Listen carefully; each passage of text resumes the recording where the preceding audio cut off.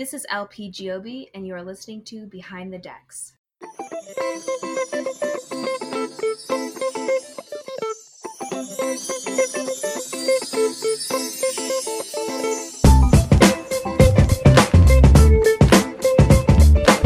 Hello again, listeners, and welcome to another episode of Behind the Decks, event podcast series hosted by me, Freddie Hogg. Each pod, I check in with DJs and producers from the UK and beyond, discussing their musical journeys, their artistry, and most importantly, the person behind the decks. My special guest for this episode, listeners, is someone I also connected with through friend of the pod, Jar Funk, and another Aussie R&B maestro. His name is Sean, or as he's otherwise brilliantly known, Ninth Floor Funk Apartment. He's another great bloke in the music industry, and I hope will illuminate on some of the realities that come with being a DJ and producer outside the superstar DJ bubble. Get comfy and have a listen as I go behind the decks with Ninth Floor Funk Apartment. Sean, welcome to Behind the Decks, mate. Thanks so much for coming on. I know this is your first ever podcast appearance, so don't worry, I'll try and make it as enjoyable experience for you as I can. First things first, how are you, mate? And how are you coping with the general madness right now? I don't know what it's like in Perth, but in Australia, but maybe you're handling it a bit better than we are here in the UK. Yeah, well, thanks for having me on the show. I really do appreciate that. Yeah, I was probably one of those that were fortunate enough, I guess, not to lose my employment, unlike a lot of people. So, yeah, still, at least I've got some money coming in, unlike a lot of the unfortunate people out there. But yeah, I'm doing great. Yep, everything's sort of going well, and yeah, keen to have a good chat. Hopefully, we can talk about some things that are going to catch the attention of the listeners and make for interesting conversation. Brilliant. We've got a lot to get through. Shall we crack on? Let's start at the beginning, Sean, and talk about your journey as Ninth Floor Funk Apartment. So before we dive into your DJing journey, which came before your producing journey, just tell me a bit about the story behind that amazing name. Is it because you were having some major funk boogies on the ninth floor of your apartment block, or is there a deeper meaning behind it? Yeah, that's a really funny one. I don't actually live in an apartment. I guess sort of, yeah, like that's probably sort of a goal further down the line. But yeah, I guess sort of people have asked me that question a few times. Like people probably think I actually live in in an apartment. Yeah, it was literally one of the first things that just came to my mind. Like I was standing outside Lockie's doorstep, Lockie, aka Jafunk. And we'd sort of just finished that Up To You single. And he's like, you got to have like a name. And I like literally said that on his doorstep. I said, oh, what about Ninth Floor Funk Apartment? And he's like, oh, yeah, that's cool. So I guess I just ran with that. Just tell me a bit about how your love for music, DJing and producing started now. You know, who were your musical influences growing up? You know, maybe your favourite artists and records that shaped you as a producer and a person you are today. Yeah. That's a good question, actually. I guess I can't really pinpoint it to one particular artist. I think sort of like my love for music was something that was just ingrained as sort of part of my cognitive makeup right from my early childhood, like literally as far back as I can remember. I guess like there were certain musical compositions per se. They were just pure ear candy to me. Every time I heard these sort of, they were very, funk soul based R&B style sort of pop records that was sort of getting played in I would say late 80s to mid 90s. I guess, I was pretty young. So I guess sort of the influences for me were, I guess if I could probably give you some examples, tracks like Hall and Oates, I Can't Go For That. The early Human Nature tracks, like I remember this track called Whisper Your Name when I was a kid. This soul singer named Denny Hines, who's actually the daughter of Marsha Hines. And she had this sort of funk soul album that got played a lot on commercial radio back in the day. And then, yeah, sort of George Michael. I remember this track called Too Funky when I was a kid. I just used to love that. Tracks like Can We Talk by Tevin Campbell. He was another sort of R&B artist sort of back in the mid-90s. So, yeah, I guess funk, soul, pop style music, I guess, was my first influence, like growing up sort of more towards sort of just before hitting my teens or sort of when I was in my teens, sort of artists like Jeanette Jackson, Earth, Wind and Fire, a lot of like the Mariah Carey songs, and especially stuff like anything basically produced by the Neptunes. And then also like the 2000s garage, like Craig David and the Artful Dodger. I'm sure you're familiar with those. Let's talk about the DJ journey first. You spent a significant period of your life DJing in a duo. You know, who was the person you sort of gallivanting around with from 2010 to 2015? And then what were those experiences like? Were you living the sort of stereotypical DJ party lifestyle? You mentioned one very special Armin van Buuren set off air, which started it all off, if I'm right in saying. Yeah, I think it was that set, and I can remember sort of going to this one local night. Sort of, I reckon it must have been my early 20s. Obviously, you know, before like I'd sort of grown up and I'd been a real music head my entire life, I guess, from just a listener sort of side of things. But yeah, I can remember I went to Armin van Buuren, I think it must have been 2008, where he did this all night set. That sort of, I was just sort of standing over it was this club called Metro City in Perth, where it's sort of got like all these levels where you can kind of see over the top of the DJ booth, and you can actually see sort of where Armin was sort of queuing up the records and queuing up the next track, and you know, you could see him on the mixer and all that sort of thing. And yeah, that literally, I just thought, wow, that's amazing. I can remember sitting there with sort of spirals in my eyeballs the whole time, and I'd sat at the top and like got this great sort of vantage point, and all of a sudden I got this glass of water thrown in my face, and I'm like, wow, where did that come from? And didn't realize I'd accidentally taken this girl's seat, who she must have gone off to the bathroom or something like that. And instead of asking me if I could move, she kind of just threw a glass of water at me, and I was just like, oh well, I'm too into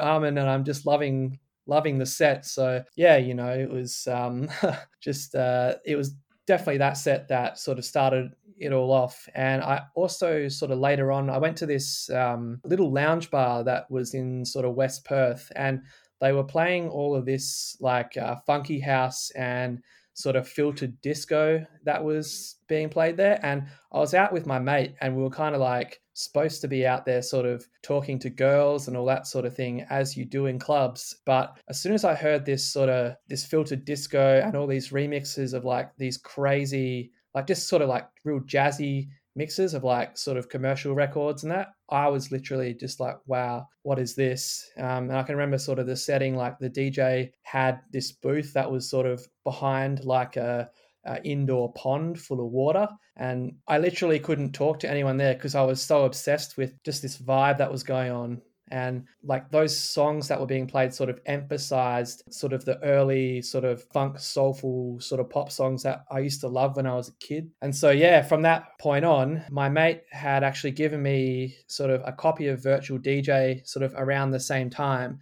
And I was actually finishing up my engineering contract job that I had. And I had this huge annual leave payout at the end because I didn't really take a lot of leave during my time there. And so, yeah, I decided this is what I'm going to be doing. Even sort of towards the end of my contract, instead of me sort of playing songs like everyone else would through their phone or whatnot, I would actually have my laptop there and a copy of Virtual DJ, and I would actually mix my songs whilst I was working at the office. Yeah, once I got this payout, I decided, well, I'm going to get my first set of CDJs and a mixer, and I decided, yep, that is what I'm going to be doing. So yeah, I walked into Cosmic Sound, which is a sort of a local music shop in Perth, with the entire Anjuna Deep collection, which was, you may be familiar with Anjuna Deep, which is like a sort of a progressive house type label. Yeah, I became sort of instant mates with the store manager there. So yeah, shout out to you, Mike. Yeah, so Mike, who I sort of became mates with, his brother sort of at the same time got introduced to sort of the music scene and decided that he wanted to get into DJing also. So his brother, his name's also Sean. So shout out to you, my man. Yeah, we decided that we'd sort of start DJing together in a duo, and actually it was really quite successful sort of throughout that period of time. Yeah, like we played all kinds of parties and events sort of all different styles. Like it wasn't just, playing at house parties and whatnot. I think like it started out like that. But yeah, like we mostly ended up being known for, for playing as a support act for a lot of the touring trance and progressive house artists. So yeah, actually the duo name was called Flair. And yeah, we ended up supporting artists like Gareth Emery, J-Tech, Marlowe, I guess, to name a few. And so, yeah, we played mostly a mix of like funky, bouncy sort of house music that was sort of tailored towards setting the mood and the atmosphere in the club. So we weren't playing bangers and all that sort of thing. We were kind of like the warm-up DJs. Like you'd sort of go into the club and we were there sort of setting the vibe. And that was good for me because that was sort of the music that I was kind of that was more my style as well. So it was definitely like I was able to sort of lose myself in the music as well. And I think when people see your stage presence, it really, people really gravitate. Like if you're really enjoying the set, people really gravitate to sort of your energy and your vibe that you're bringing to the club. So yeah, it was. The other thing that you mentioned was it sort of the stereotypical EDM rock star kind of party life? Definitely not. I think for the most part, I would say at least 95% of the gigs I played would in no way sort of highlighted that lifestyle. I definitely felt that I think when I was playing the warm-up set for Gareth Emery, I could kind of feel like there was a sense of elevated hierarchical status associated with playing those gigs, but that was sort of really far and few between, I guess. Most of my DJing was definitely not a stereotypical EDM DJ kind of thing. Let's talk about the story behind your first ever DJ set. How did that come about and what was the mental process like before, during and after that experience? And also on every Behind the Decks, we always talk about one bad DJ set. Now, every DJ has at least one bad set in their life, even the biggest wizards on the decks. Is there a story that you feel comfortable sharing with the listeners about that as well? For sure, yeah. I love sharing these stories, and I think that it's great to have a bad set. They're actually some of the funniest stories ever. So I think, yeah, I guess I'll share mine. Well, I guess I'll share my DJing experience first, which was sort of, well, if you want to sort of my first quote unquote real DJing experience, that was at this place called Shape Bar, and it was sort of like a local trance club. It would just be like a local trance night sort of thing. And so yeah, I guess I was a little anxious to begin with, but because I've been doing it so much and I've been practicing so much that that sort of thing quickly wore off, and I was able to just sort of deal with it and yeah, just play a really enjoyable set without any kind of struggle really. Like I think the thing that I struggled the most with was, oh gee, what if we get some dodgy booth monitors or something like that? But yeah, once I sort of played a few tunes, yeah, that was sort of all that anxiety sort of went out the window. But I think yeah, sort of around that time, I must have been in my early 20s as well. I want to talk about a bad gig. Yeah, I ended up playing at this house party. This girl that I knew at the time, she was having a 21st or something like that. And anyways, yeah, so me and the crew sort of went over to play at this house party, and I wasn't at the time I didn't have that experience to understand what it meant to read a crowd. And so I ended up playing this dirty Dutch electro to a crowd of devoted Christians. And I ended up playing, I think the first song that I played, it was just like it was like alienating to them. And I literally cleared the whole dance floor within like a couple of songs. And my mate just walks over and goes, "What the hell's wrong with you, man? You like totally trashed this party. Like, dude, you got to know your audience and all that sort of thing." So yeah, I definitely learned to choose the right tracks for the venue. Like I never really made that mistake again, but yeah, it was just like me going crazy at this party without any kind of regard for the audience that I was playing for. So yeah, that was probably the worst set that I ever had. I think I had a good sort of mentor group around me that taught me a lot of lessons from early on, that I didn't make such stupid mistakes again or have any really bad sets. Like there are obviously sets like when you have to DJ at a house party, sometimes you're just going to get people that just, they have colder blood than most reptiles, and they're just going to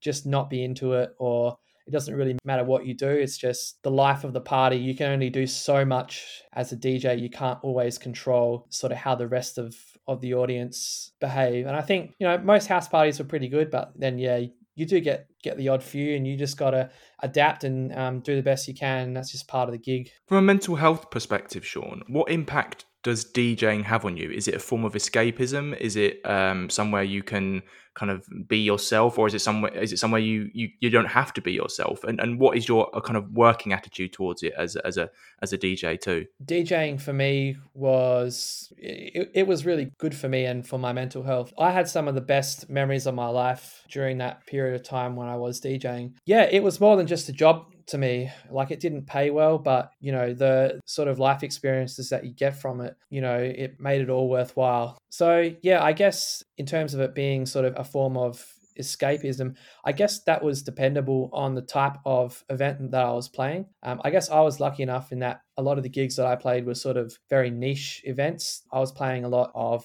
funky house and progressive house and sort of all that really like sort of fun, bouncy style of music that I'm kind of known for in my own songs. And that was kind of a form of escapism to me. I think when you're so passionate about it, and then other people in the club or wherever it is that you're playing see how passionate you are about it, then they also feed off that energy, and then it brings more life to the club and to the event, and I think it's just good for everyone. So let's talk about how the kind of DJ journey ended a bit and how the music production journey began, sort of the phoenix rising from the ashes, if you will. Why did you decide to call time on DJing, and how did Ninth Floor Funk Apartment begin? Like, I was kind of stuck at the crossroads really with what I was going to do with my life at the time. When I was DJing, I didn't actually have a full-time job for a lot of that period of time. So I sort of had casual work. So I was able to DJ out a lot in clubs and that without it affecting my performance at work. So when I got employed, I ended up having to, because I'd also sort of started sort of in my early stages of production. And I think sort of I went over to my mate's house a lot, and he produces under an artist known as Illuminor. He's actually quite a well-known trance and progressive artist. He gets plays on sort of Armin van Buuren's radio show, Above and Beyond, all of those sorts of shows. Yeah, like I was looking at sort of what he was doing in FL Studio and all that, and I was like, what do you mean you can do all this stuff on a computer? You can and I just sort of went from being obsessed with DJing to looking at production and being like, wow, this is like next level. This is amazing kind of thing. And yeah, because I was also working full time, I kind of ended up at the crossroads as well.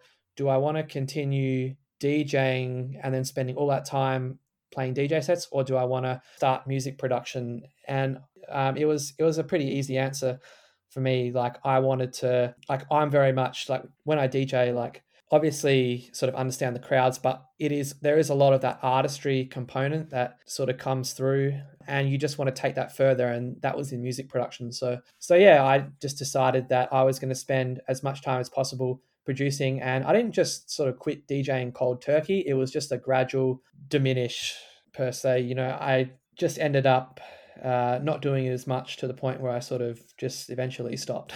What sound did you want to create as Ninth Floor Funk Apartment? I mean, one word in there might give it away, but then again, Panic at the Disco made pop punk, not disco. As you broke into the scene, who were some of the peers you admired or wanted to even emulate as well? We're having this chat because of Jar Funk. How did you meet him, and did he help you kind of crystallize the sound that you wanted to make? And was he someone, or is someone, you turn to in the scene for support when you might be struggling mentally as well? Yeah, well, I guess I'm kind of here because of Jar Funk.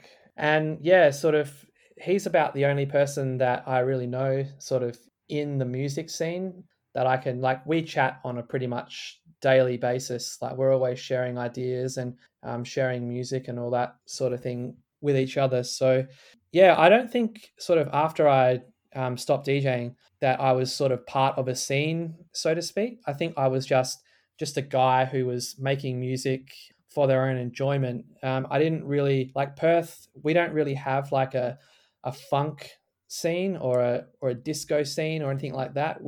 it's not really as abundant as what it would be in the UK. So yeah, like in terms of who I wanted to emulate, I guess sort of Pomo, Kaytranada are a couple of main ones that come to mind, and really anything that was sort of played on Soulection. You're probably familiar with Soulection Radio.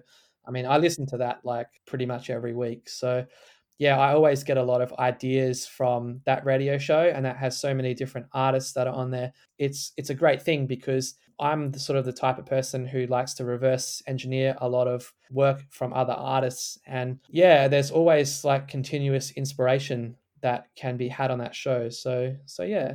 Comparing DJing to producing, Sean, which one have you found as a better tool to help with your mental health creatively or otherwise? Do you find one more cathartic or a better escape than the other? Yeah, that's a really good question. I think that producing is the more intrinsically rewarding side of it, but I think that DJing is better for your social skills. So yeah, when you're producing, you can spend hours and hours sort of, confined to a studio, and you're not really interacting with people.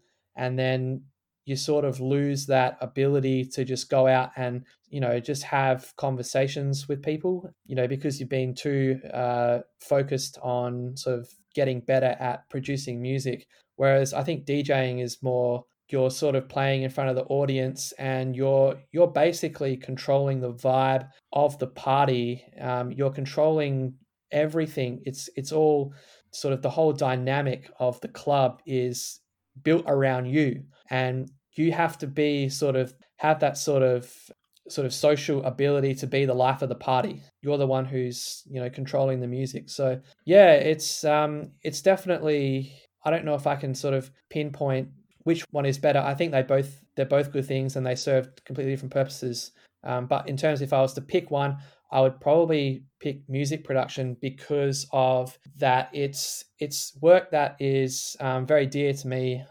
It's always going to, like, once I post it out to the world, that it's always going to be there. And I consider that to be like my personal legacy. And the fact that I think, I've been sort of complimented for playing some great DJ sets, but that's nothing in comparison to sort of some of the messages that I've received from people in the past who have said, hey, that song you made really changed my life. And, I think that's, to me, one of the most rewarding things, is that something that you created, which was a pure, artist creativity thing, was, impacted someone like that. So yeah, I would probably say production. Let's talk about the small collection of records you've put out so far. So your first record was actually a collaboration with Jar Funk when you made a record called Up to You. Just tell me about how that came about. And then the other two records you put out since, called Let You Know and Find Another Love. Up to You was sort of, we were at the time, I can remember I was getting really into sort of my music theory, and sort of being able to play like crazy chords. And I bought this book, which at the time I thought was sort of the holy grail of exotic gospel chords, like from the sort of American sort of black gospel scene. Yeah, I was just messing around, and I just sort of Snapchatted, I must have either Snapchatted or sent it via Messenger, sort of the intro chord progression of Up to You. I just sent that to him. I was like, hey, check this out. And like, knowing Lachlan for what he's like, he just literally thought, my God, those chords are crazy. And so he's like, man, come over and let's go do a sesh. And so yeah, I went over to his house. Sort of, we'd, at that point in time, we'd been friends for quite some time. Yeah, so like, I'd gone over to his house, and we were going to do like a marathon weekend studio sesh. And so yeah, put those chords in, and Lachlan was actually working on another track at the time, and I think he kind of was getting a bit bored of the chords that he had in that track, but that track actually contained the bass line of Up to You. And it just so happened to coincidentally, we just threw my chord progression over his bass line, and we both looked at each other and just started laughing our head off. And yeah, that sort of was the beginnings of the Up to You track. So yeah, we ended up sort of spending 2 solid days writing that song from start to finish. And then sort of Lockie sent me a demo sort of later on in the week. I think at the time, like I was still pretty, like I would consider myself at the time quite new to production, and sort of my mix down processes were not particularly crash hot. So in terms of like the audio engineering behind that, that was really sort of Lachlan's typical Jafunk sound that you sort of get from his other records. And then, yeah, just a lot of combination of both of our musical influences. So, yeah, that's sort of how that one came about. We spoke off air about this music work-life balance, mate, and this constant battle of wanting to devote time to music and have that ambition to do it full-time, but still having that perhaps fear or anxiety about giving up your stable and well-paid full-time job. Just firstly, does the amount of tracks that you've put out kind of reflect that difficulty in the work-life balance? And also just talk to me about that mental state and this concept of alive time versus dead time you told me about. Absolutely, 100%. Like I work a full-time job that occupies, I would say, geez, do some calculations. I would say at least like 2/3 of my time is taken up working full-time during the week. So I only really get sort of the weekend to really sort of get into my hobbies. And it's really difficult to switch from what you do on a technical side in terms of your day job and then switch it to something that is creative. So yeah, like over the period that I've had in my spare time, I have had to devote a lot of it to learning the music production process and learning all of the different disciplines inside of it. Like you can be a good songwriter, but you may not be the best at mixdowns, for example, or vice versa.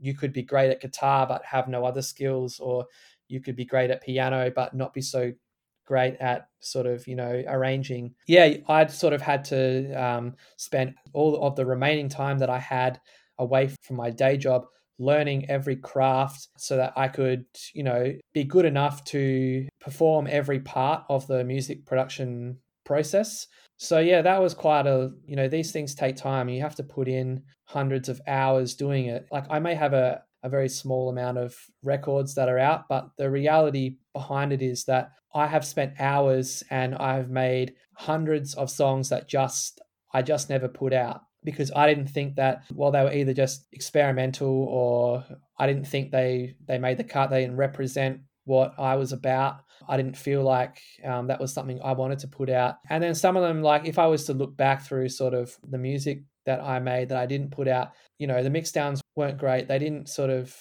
make the cut at the time, but I've really worked on that and got a lot better at all aspects of production. So Music perfectionism culture? there is that side of thing, but I guess what I want to talk about first is sort of like the hierarchy of needs, like creativity and music production. Well, you can't really facilitate that unless you have a job and you're supporting yourself and you've got an income and you're not relying on other people to accommodate you. And I think that is what comes first and foremost, is sort of our basic survival, like keeping a roof over your head, being able to afford things, and being able to produce music comes second to that. Having to fulfill your responsibilities was sort of paramount. So yeah, there's that. I do struggle a bit with that music perfectionism, especially prior to sort of putting out my first song. Like, because we listen to like our own music production, like we loop our songs over and over and over, it gets to the point where we just stop hearing it like an average listener would. And I think that we end up sort of tricking ourselves a bit, that like, because we've heard it sort of a billion times over, that we think it sucks. We hear every minor detail in the song that sounds imperfect. We hear every little frequency in the song that we just go, oh, well, I have to notch out this, or I have to compress this. And it gets to the point where you sort of drive yourself crazy over sort of trying to be too perfect. I think I was lucky in that the other two songs that I put out, I had that comfort in sort of Lachlan saying, hey, these are not bad songs, you should just put them up, And so I did. And yeah, he was totally right about that. Like, you think that someone's going to say, oh, you didn't compress your bass line enough or something like that. But, people are just, they don't listen to music in the way that producers listen to music. So that broader audience, they don't think like we do. So Yeah, it's definitely something that, like in terms of my musical journey, sort of a mentality that I need to work on and I'm still working on. And hopefully at some point in time, you'll see a few more records from me. For any DJs or producers who might be listening to this pod, Sean, and might be struggling with their mental health, what would you say to them? And if they are wanting to give it a go, what message or advice would you say to them from your experience? I guess like I'm not really a fan of giving out prescriptions per se, but sort of first and foremost, I would say definitely go and get professional help. Like if you're really struggling with something mentally, you've got to go and speak to a psychologist or a counselor, or some kind of place that deals with these things professionally. But yeah, I guess it's sort of dependable on what is triggering the mental health issue, and sort of the angle that you approach it. I think the best advice that I can give is one that is based on pragmatism. For example, like in order to be good at something, that you need to put in the hard work, and the process of failing over and over and over is the results. And I think that you'll feel a lot better mentally when you put in that hard work. If you've ever heard the motto that quitters never win and winners never quit. So it doesn't matter how many times you go down, you just keep getting back up, and you keep on hustling. So yeah, like personally for me, like that's sort of my mindset. Like I would rather go down swinging than have never tried at all. And so yeah, with people that are struggling, like I really do have a lot of empathy for those who really have a crack in life, and you see them make the mistakes, and you kind of know that, yeah, part of making all the mistakes is what makes you tougher.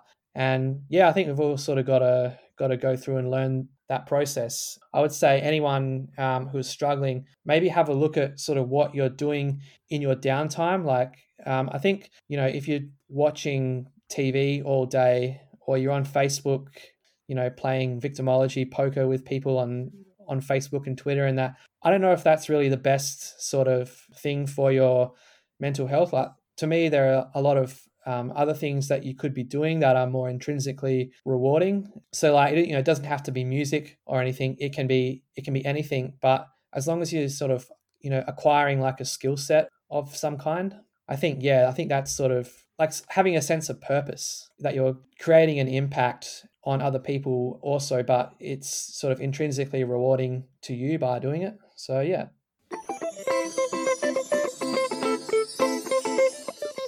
We've talked about Ninth Floor Funk Apartment. Let's go behind the decks and talk about your own journey, Sean. So firstly, tell me a bit about your early life in Perth, Australia, where you grew up, your childhood and your teenage years. Were there any early mental health experiences during this time you can pinpoint back? Who's the Sean we meet here? I was surprised when you told me you weren't actually a musical child. Yeah, I don't think I really got into music like from a like artist point of view until I was definitely somewhere in my early to mid 20s. So yeah, I think just at heart I was always artistic. It's just that I never sort of during my childhood expressed the opportunity, or really got encouraged to get into it. And yeah, like I was a very sort of quiet, kind of reserved type kid. Yeah, I didn't really have the courage sort of to ever speak up about wanting to do it. So yeah, it is what it is. And I decided that sort of later in life, when I had a bit of cash in hand, that it was a good idea to go out and get some gear and really give it a crack. So that's why we're here. When we spoke off air, Sean, one thing that came up quite early on in your life was your parents divorcing when you were 5 years old. Now, I'm sure for anyone whose parents are divorced, any age isn't a good age. But I imagine when you were 5, if you can remember it, it could have been quite a confusing and traumatic moment.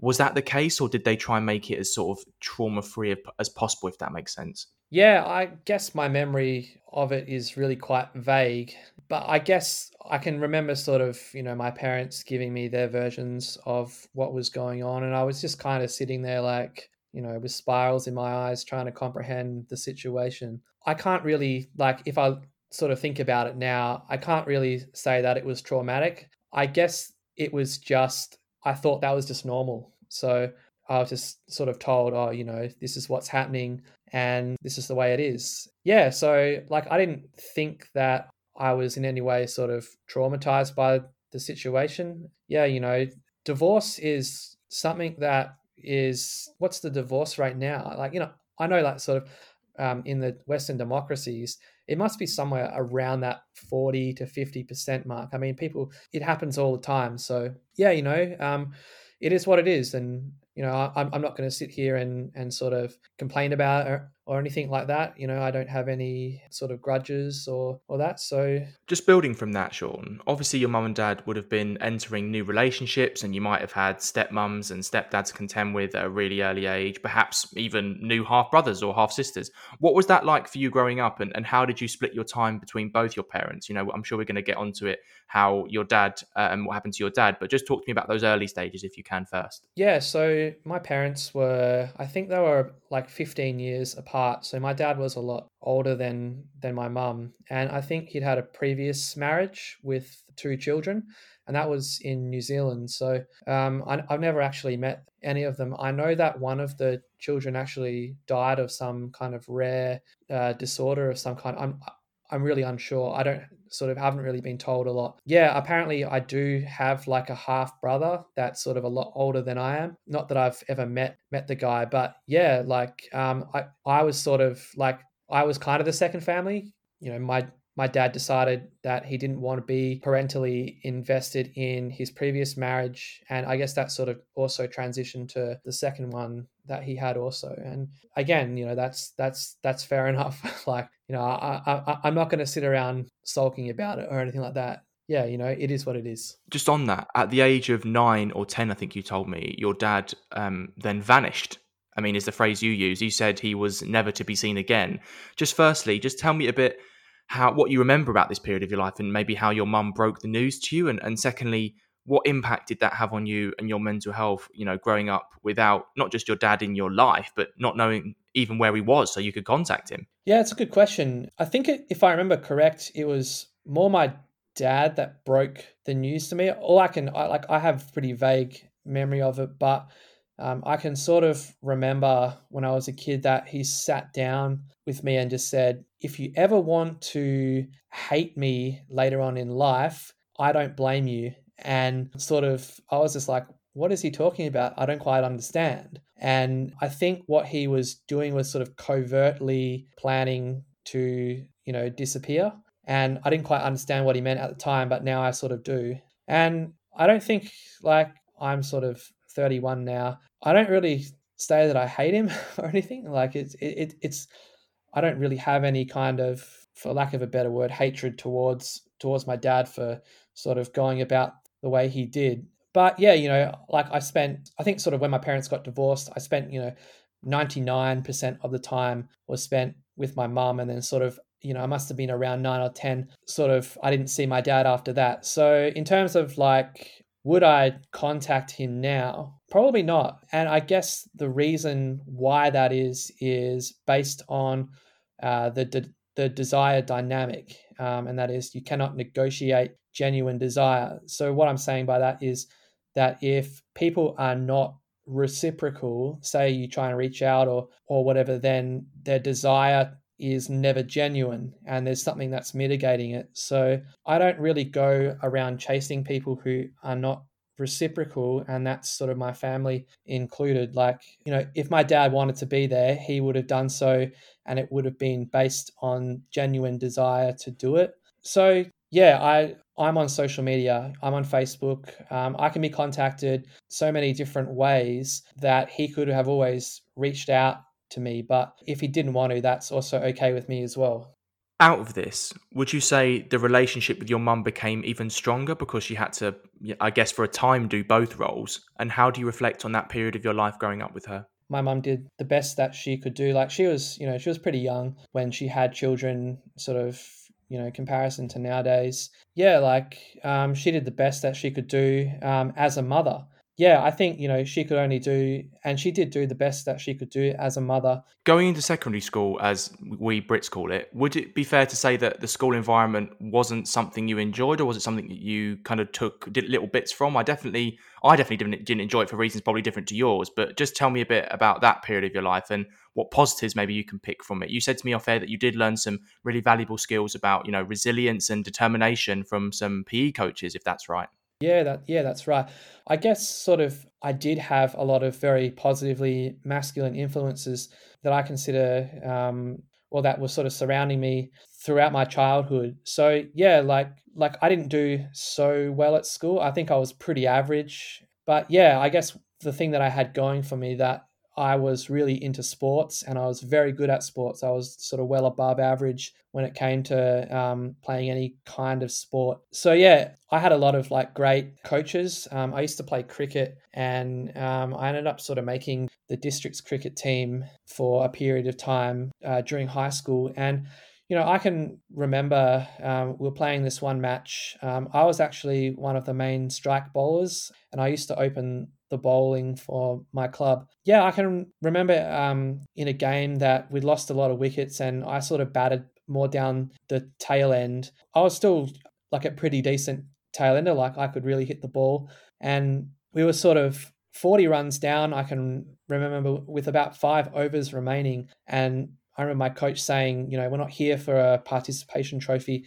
We are here to win the game, and we need to get these runs. So you're either going to go for it or we're going to get all out. So you don't have a choice here. You're going for it. And so I did. And yeah, I can remember, I think I hit sort of 4 4s and a 6 off 1 over, ended up sort of winning the game. And I think I hit sort of 42 runs off like 19 balls or something to win the game. But it's that sort of, that coaching that really instills healthy competition, and that you're here to play to win. You're not here for a participation trophy in life. You're always here to be a winner. So yeah, like it's important to have those kind of role models around. And also I did sort of some martial arts as well when I was growing up, particularly towards the latter end of high school. Like I wanted to do it sort of when I was a lot younger, but yeah, like I think I realized that the environment at school, you kind of needed to have sort of the ability to defend yourself, because fights just happen at school. It's just a part of what happens growing up. It was sort of how things were for me, especially when I was growing up in school, and sort of people would fight on the oval and all that sort of thing. And I think that learning martial arts also really taught me resilience, and how to hold my own. Like I was quite shy and reserved throughout most of my school, even though I was quite a good sportsman. It kind of saved me doing martial arts. I think it really instilled a lot of great values when you train, and they put you, you start sparring, and that you really get sort of taught that they put you through the ringer. And I think it's good for even like people who are bullies to go and do it, because they probably won't be bullies after, because they've been beaten up by someone who was better than them. So yeah, I think martial arts is one thing. I think it's really important. I think it's important that all children learn martial arts. So after you left secondary school, who's the Sean we meet here? Would you say you came out of your shell a bit more when you had sort of greater academic freedom and life freedom? I remember you saying when we spoke off air that you definitely had a rebellious nature. Maybe not, you weren't a complete tearaway, but you definitely had a little bit of a cheeky nature. I was not a total tearaway, no. But I definitely had a rebellious nature. Like I can remember when the teachers were like, oh, well, anyone who doesn't sort of conform to the school values won't be going to the school ball. And I'm just like, yeah, well, you know what? I don't really care, and I don't really give a damn about going to the school ball. So I'm doing what I'm doing. And that was sort of my attitude at the time. And yeah, I can remember sort of in art class where I was not doing sort of the work that I was supposed to be doing, and I was playing up a little bit, when the teacher decided that I can remember being taken into the middle of the art room in the building, and then he put up 4 of those pin-up boards around me, and I was sitting in my own isolated desk surrounded by 4 pin-up boards. And I just thought, to hell with this, I'm not going to bother showing up to these classes anymore, and did a little bit of wagging towards the late end of high school. And so yeah, it just that was sort of the rebellious side of myself at the time. But yeah, like I think after high school I definitely became like a lot more sociable. I used to go to all sorts of house parties. Like I would even show up to some house parties by myself and not know anyone, and by the end of the night, like I'd have a great time, and it was all really good fun. So yeah, I think sort of after school I'm not sure really what it was that prompted, my confidence. Or I do say that personality is malleable.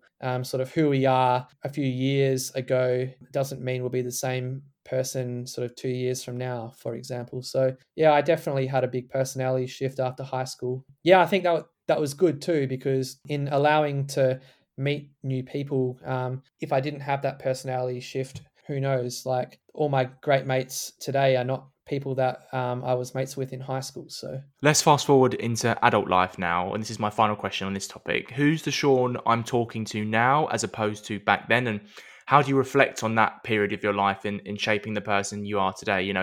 If you had any, knowing what you do now, would you say anything to that sort of 13 or 14-year-old Sean maybe? Oh, look, if we could go back and do it all again, I'm sure we would have the perfect plan. But I think really at that time in my life, I didn't really have a sense of purpose. I didn't really know what I wanted to do with myself. And I think that's really common for a lot of people. Like, we're too young to understand what it is we want in our lives. And when we're that young, we don't have any kind of awareness. We don't have any information at our disposal. And we're sort of really quite naive. Our belief sets are not based in any kind of empiricism. It's just kind of what our surrounding environment is and how we adapt to it. So I'm not really sort of, obviously I think we all kind of look to our past life and go, gee, I wish I had done X, Y, and Z. But the reality is you never could have, and you just have to just move forward with things. So.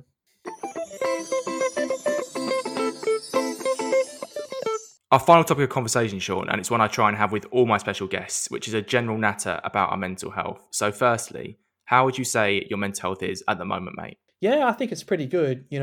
Like, I've never been diagnosed with a mental health disorder. I think that really, again, that's quite, unless you have a legitimate cognitive disorder, and that's a different thing. But I think in terms of mental health, I think it's really environmentally adaptive, like your personal conditions, or if maybe you're working in a toxic work environment or something like that. So yeah, I think for me at the moment, it's pretty good. If there's any kind of mental health that I have sort of struggled with, I guess it's sort of being a bit anxious here and there. And I think that there are reasonable triggers for that kind of anxiety.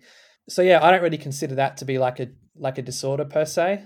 I think it's just part of the human experience, and I find that it goes away in accordance with sort of your environmental surroundings. I can remember sort of when I was building my house, and how stressful that was, and how much of an impact that had on me sort of when I was 24 or so. There's this thing, I'm not sure if you've heard of this term, but it's called getting zeroed out in life. And I think that it happens to everyone. Like, we all have a zeroing out experience. And I think sort of my biggest one for me, where I was sort of at my lowest point, was sort of I was building a house, and I had this idea that, I couldn't wait to move out, and I just wanted to be the king of the castle. And, I ended up having the best 2 years of my life living by myself in this house that I'd built.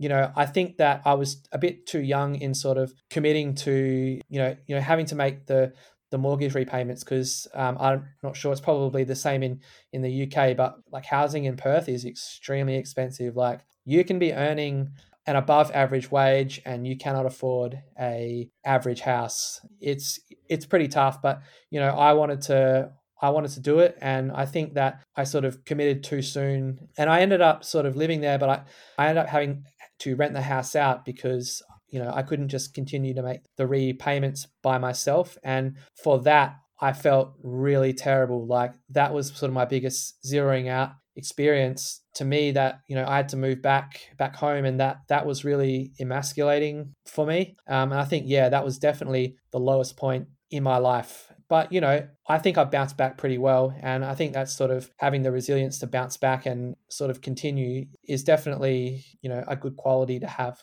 And what tools and methods do you use in your own life to improve your general mental health, Sean? I always say that not everyone has a mental health condition, but everyone has mental health. Which ones have you found that have worked and which ones that haven't? You mentioned gym and exercise earlier on in the pod as a big one to me, and certainly one which has helped a lot of guests, including myself. Yeah, definitely maintaining good physical shape is, it's paramount. It's going to extend your life, and it gives you self-confidence. It's one of those things that's just imperative for your mental health. So yeah, there's that.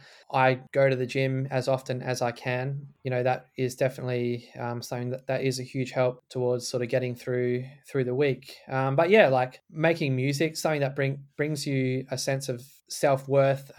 Like for me, music is sort of my mission in life. I think having like your own mission in life is really paramount to, as a method to improve your mental health. And so yeah, like the other thing I probably want to mention is avoiding sedation, consuming too much junk TV, or participating in Facebook outrage mobs or things like that. I don't think that's, like, to me, that I couldn't imagine sort of spending my free time doing those sorts of things. And it can be really hard for, like, a lot of people sort of, they go to work and they do what they have to do, but they don't really have anything outside of their work, unless they're one of the lucky people who work the perfect job that they love. Like, I'm not saying I totally hate the job that I do. I just think that it's sort of more like I spend too much time in the one place. So things like avoiding sedation is a big one. Like, watch a little bit of TV here and there, but don't go overboard. Same with like eating and all that sort of thing. Like, try to avoid those sorts of pleasures and just do them here and there, but don't let them consume your life. The other thing I guess I'm quite into is I like listening to a lot of podcasts as well. Like, I have to drive, like I spend 2 hours a day in the car. Normally, like, I'll listen to Soul Lection, and once I've listened to all my music shows that I like, then I would switch it over to listening to a lot of audio books. And I'm really into like different sciences. I really like sort of behavioral and evolutionary psychology resources. Those are really quite insightful and very, very profound. And yeah, you can learn a lot in terms of mental health and well-being from those resources. So yeah, I think those are things that work for me. Toxic masculinity is something that we talk about a lot on this pod, Sean, and it's one we try and break down a lot. Now, there's no right or wrong answer to this question, but what would you define it as, and what examples have you experienced in your life in Australia that you can share with the listeners, as you had a really interesting perspective on this when we spoke off air? So for me, I don't think it's something that exists at all. I think off air, I think I said it was what's known as an operative social convention. I guess sort of allow me to sort of give you my hypothesis on this one. Hopefully I don't sort of end up being a bit too long-winded. I'm not sure if you ever heard of what is known as RK selection theory. And it's basically, like, this is really going down deep here. So I hope I'm not going to confuse anyone, but it's basically an evolutionary imperative that relates to quantity, which is R, and quality, which is K, of offspring. Even though our gender differences have evolved to be complementary to one another, like we're a biparental species for the most part, it is men's and women's sexual strategies that are fundamentally antagonistic towards the other. So men's biological masculine imperative is to spread the seed. So it's unlimited access to unlimited sexuality. And I guess sort of men's compulsion for pornography is probably the most obvious confirmation of this. So men's sexual strategy, as a result of our biology, is inherently R selected, because men can potentially reproduce thousands of times. Men's investment costs are far lower than women's in reproduction. So men's most pragmatic inherent strategy is an innate drive for unlimited access to unlimited sexuality. Hope I'm kind of making sense here. Yeah, so women's strategy is inherently K selected because women's reproductive investment costs are really very high.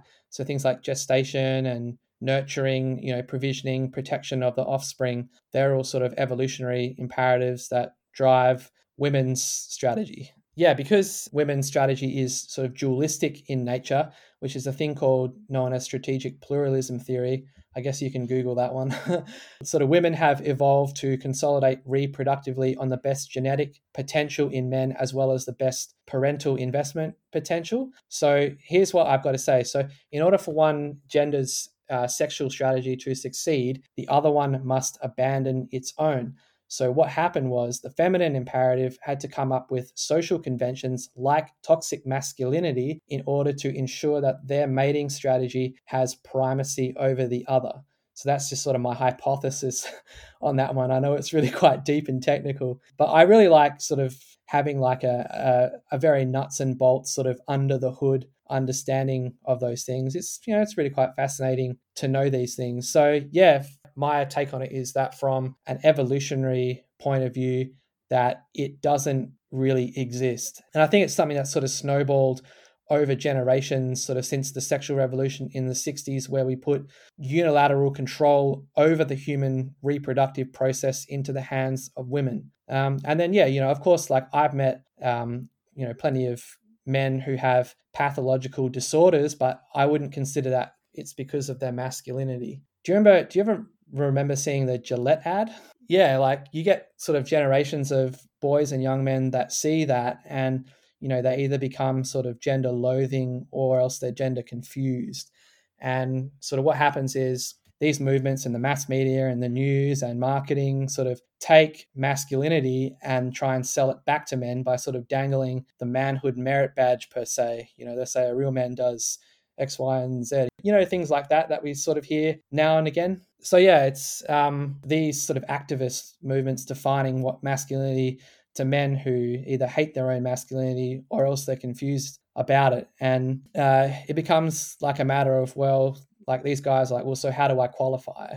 I need to do all these things that I've been told in the media that makes me a man, or else I'll, you know, be ostracized if I don't. So you define, so you're talking about it more from a sort of almost like a political theory or philosophy standpoint, whereas I think I would probably come at it from, I would probably define toxic masculinity as, like you said towards the end of what you were saying about this criterion about if you don't fit a particular bracket, if you don't, you know, if you show vulnerability, if you show emotion, if you show feelings, you are called a pussy, or you're accused of being gay, or you're socially ostracized. That's probably for me what I would define as toxic masculinity, because you're saying you have to be a certain trait as a man to, I guess, be successful, I guess, is the base level. Well, I like how you use the term positive masculinity. The way I sort of look at things, what are the sort of innate proclivities that make up a biological human male? Sort of like what makes a guy a guy. So I guess you could say like testosterone. Okay, that's a biological thing that men have more of than women do. And so how do those biological aspects of being a man translate into natural proclivities? And I think that part of our evolution, and I'll give you some references sort of at the end, but things like stoicism, dominance, heightened aggression, competitiveness, those are all sort of evolved aspects of the male psyche that have served humanity for millennia. And that's sort of what our evolutionary past has been built on. And like as you said, sort of it depends on how these things are applied, but I don't think sort of those things getting like totally demonized are really sort of healthy for the mental health of a man, sort of to be shamed for, you know, for your innate proclivities. Like those things are part of every male's starting package. That's your evolved mental firmware. I get that's a good conversation to have. It's a different one that I've probably had to. It's a different answer than I had to previous guests for sure. Just on positive masculinity, Sean. Some guests have described it as being emotionally intelligent. Some people have described it as being self-confident, being receptive to the needs of others. What other qualities would you kind of list if you had to describe a man as being positively masculine, would you say?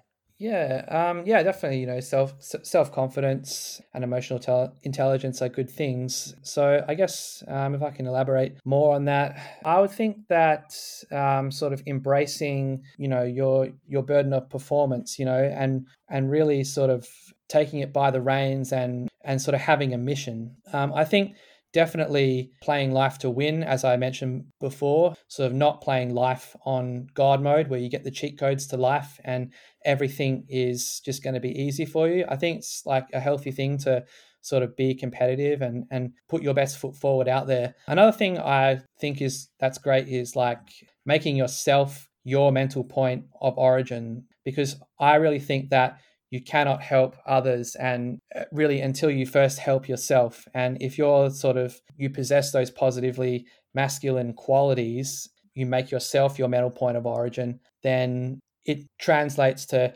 better outcomes for, the people that you're surrounded by, your friends, your family, all that sort of thing. So yeah, I think the other one I would probably mention is sort of having the resilience to bounce back when things really hit rock bottom, like being zeroed out. That's really important, especially, I guess we'll talk about it a bit later, like the suicide rate for men is, I saw in the book called, it's by Dr. Warren Farrell. It's either Why Men Are the Way They Are. There's a book called The Boy Crisis. It really explains a lot about what makes a guy and what it means to be positively masculine. So, and just as a final question, Sean, referencing the obviously the very high suicide rates of men across the world, not just in the UK, what more do we have to do to ensure men from all backgrounds feel comfortable and safe in showing vulnerability and showing emotions that are outside kind of perhaps limited archetypes that we've been placed upon us before, things like heightened aggression or violence, and making them feel safe in opening up about their mental health? Yeah, I think it is really important that we have the conversation. And I think it's really like, I guess so what I've sort of put forward, I guess, isn't sort of what you hear from most people that have probably spoken on the show. I think that, yes, people are too afraid to speak up, but I really think it's because of like what we've got going on at the moment, like outrage culture and cancel culture. And I think it's important to have very honest conversations with people. And like, I should be able to feel comfortable, like, to you when I give sort of my hypothesis. And I think that we should sort of, what I consider is that nowadays we sort of live in the feels before reals era, as in like we're always offended about everything all of the time. And I don't think that's a really healthy thing, to be prioritizing your emotion before reason. So I think men's mental firmware sort of doesn't, like, we process emotion differently from women. And I think that's a really important thing, that we speak to other men about sort of the issues that we've got going on in society, sort of without that, outrage culture or people getting offended all of the time. I think there's a lot of fear around guys who speak out and say, if you were to speak out and say something that goes against the narrative of the establishment per se, I think that there's a lot of fear that guys are either going to get called like an MRA, a men's rights activist, or, an incel or a sexist or a misogynist for just pointing out some kind of critical observation. And I think, I'm not sure if you've ever heard of Professor Gard Saad, and he talks about sort of like our ability to exercise free speech is slowly diminishing. He had a quote here that I want to read out, and he said, "Only the permanently unemployed have true freedom of speech." And it says, "It seems untenable that in a free society, the people who can express freedom of speech are those who are forevermore to be unemployed. So if you're currently employed by any entity, you can no longer express the most banal of opinions that is contrary to the expected narrative, as your employer can fire you for holding the wrong views. If you're unemployed or plan on being employed in the future, your employer might find sort of what you've said is objectionable, and so you'll keep quiet about it. And of course, via outrage archaeology, anything you might have said in the past can be dug up and used against you. Sort of, if you're self-employed, you cannot express any opinions, because if it goes against the politically correct orthodoxy, then you might be cancelled via mass boycotting. And hence it is literally the case that we're creating an environment now that even the most courageous amongst us are sort of being beaten down into silence. And that really stuck with me. Like, I think that's a really dark side of where we're at today, is that we can't, it seems to be getting harder and harder for us to be able to have a conversation where we sort of discuss ideas and discuss what's going on without sort of someone getting outraged or someone getting upset and, having a big hissy fit about things. When we talk about sort of the male suicide rate being, I think, sort of 5 times that of women, I think that's sort of, it's because of that sort of culture that we've got to that. So yeah, my opinion is that human beings, they'll never transcend above their own evolution. They'll only adapt with the environments that they're surrounded by, but the proclivities really never disappear. It's important to have a conversation sort of like the one we're having now, where there's no malice involved or anything. It's just like in the way that sort of the great professors of our time, in the way that they have their debates, I think it's important we discuss it like that rather than sort of, virtue signaling and pointing at each other. And that doesn't really make for a good conversation. It doesn't really help anyone either. Well, I think that's all we've got time for on this episode of Behind the Decks. I want to say a big thank you to Sean, aka Ninth Floor Funk Apartment, for being my special guest on this episode and letting me go behind the decks with him. That Ninth Floor Funk Apartment and Yarfunk collab Up To You we discussed will play us out, and I'll put a link to where you can stream it and listen to Ninth Floor Funk Apartment in the description of the pod. As always, thank you to all the venters who've tuned in.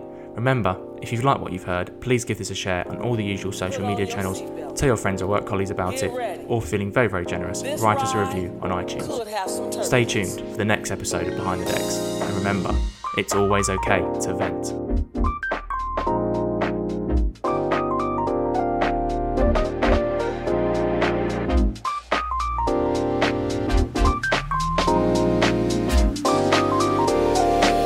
Yeah, the stars so blue. Yeah, the stars so blue.